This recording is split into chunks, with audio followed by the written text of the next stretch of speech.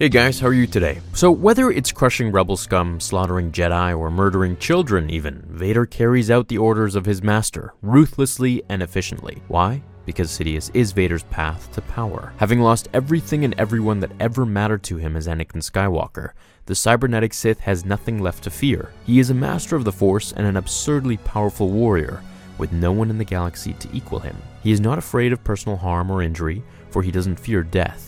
He may even welcome it. To many, he is death, an unstoppable killing machine that yields to no one and can bring entire star systems to heel. So, for a creature like him, what order could the Emperor possibly give him that would prove the most difficult to obey and to all appearances even violate the Sith doctrine? Well, when in the issue I'm covering today, which is from Star Wars Age of Rebellion, Darth Vader #1, Sidious commands Vader to bend the knee, not before him, but to a middle management bureaucrat. His dark side apprentice is furious. Why would his master ask a Sith Lord to humble himself like that? The Sith do not humble, especially not Vader.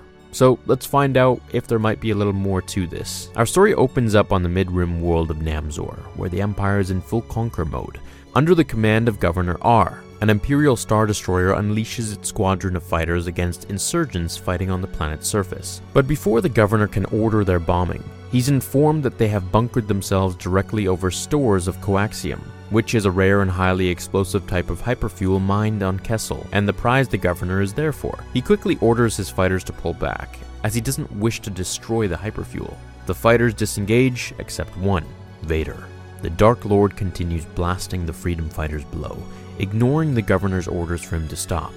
And then, Krakoom! The insurgents, along with the Governor's prize, go up in flames as Vader annihilates their bunker. Outraged over Vader's disregard of him, the Governor contacts the Emperor and complains about what Vader just did. He disobeyed his orders, destroyed the prize the Governor was charged with securing. Vader simply explains that the insurgents were planning an escape. He put a stop to it. Sidious asks, then, if Vader was aware of the Governor's orders. Now, I should point out this takes place before Episode 4 in the earlier days of the Empire, so Vader is now, fully committed to the Emperor, but also new enough in his role as a Sith that he is still subjected to specific tests of will by his master. Vader doesn't answer the question. So, the Emperor goes on to apprise him that as his apprentice, in Sidious's absence, none outrank him.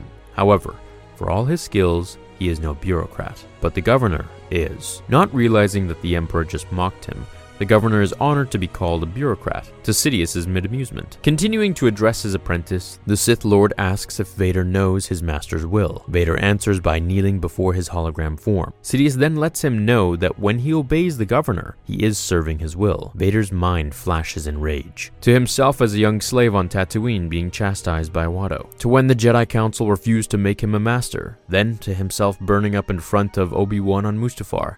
And finally, to when Sidious used Force lightning on him, right after he woke in his new dark armored form. His master can feel Vader's rage. He knows he hates it every time he kneels, even before him, which he finds pleasing. However, the Governor knows the sector of the galaxy they are in. With his knowledge, it will be subdued much quicker. So, it is Sidious's will that Vader will obey the Governor's every order to the letter, until he has learned his lesson. And so it goes. Heading to the mid-rim world of Krantarium, a planet devastated and overrun by killer droids that have run wild for decades. The Imperial patrol the Governor sends in is quickly overwhelmed. These droids have rebuilt themselves to become 1,000 times deadlier than any security droids. To send anyone down to try and rescue the patrol is suicide, which is exactly why the Governor decides to send Vader, who of course the droids are no match for. When he returns to the Star Destroyer, he ignites his Crimson Blade in front of the Governor, but before he lets his temper get the better of him, he heeds his master's words and extinguishes the saber. A bit later on the Moonfells of Fam, Vader and his stormtroopers are in the midst of battle with another group of fighters, only within an hour of total victory, but in orbit above on his Star Destroyer, the Governor orders the troops to retreat. All that is, except for Vader. It's now the Dark Lord alone against an army. After their defeat, Vader returns to the Star Destroyer, much to the Governor's disappointment. Frustrated with Vader's incredible ability to survive, the Governor decides to take the destroyer to the Kankelo Belt containment zone, despite protests from his subordinate. It is Imperial policy not to disturb that section of space. The Governor is aware, but doesn't care. Once they arrive in the zone, he specifically commands Vader to enter the asteroid belt and destroy the greatest threat you find. We soon find out that the zone is restricted on a large broken asteroid chunk, is a gigantic crab-like monstrosity that immediately goes to attack the Sith Lord's fighter. But instead of engaging the creature, Vader turns around and heads back to the Star Destroyer, much to the Governor's outrage. Over comms, the Governor demands Vader kill that thing, as he ordered him to, but that wasn't the order he gave. Vader tells him back. No, the Governor specifically told Vader to destroy the greatest threat he found, that threat being the Governor himself.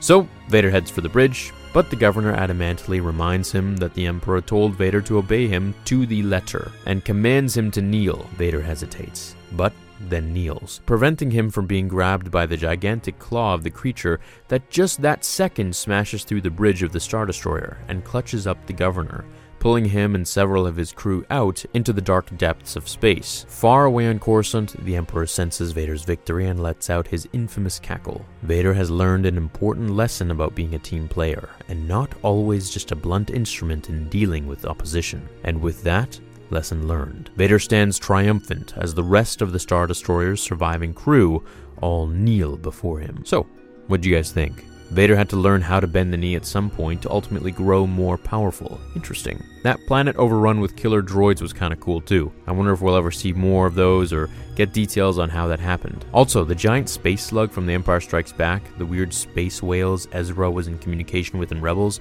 and now this space crab. I wonder how many other creatures can live in the vacuum of space, and what could they possibly look like? Anyway, leave me your thoughts down below. I know I usually bring these comics to life, but I also like covering them like this too sometimes, so let me know which one you prefer. Have a nice day, everyone. I'll see you in the next video. Until then, remember, the Force will be with you, always.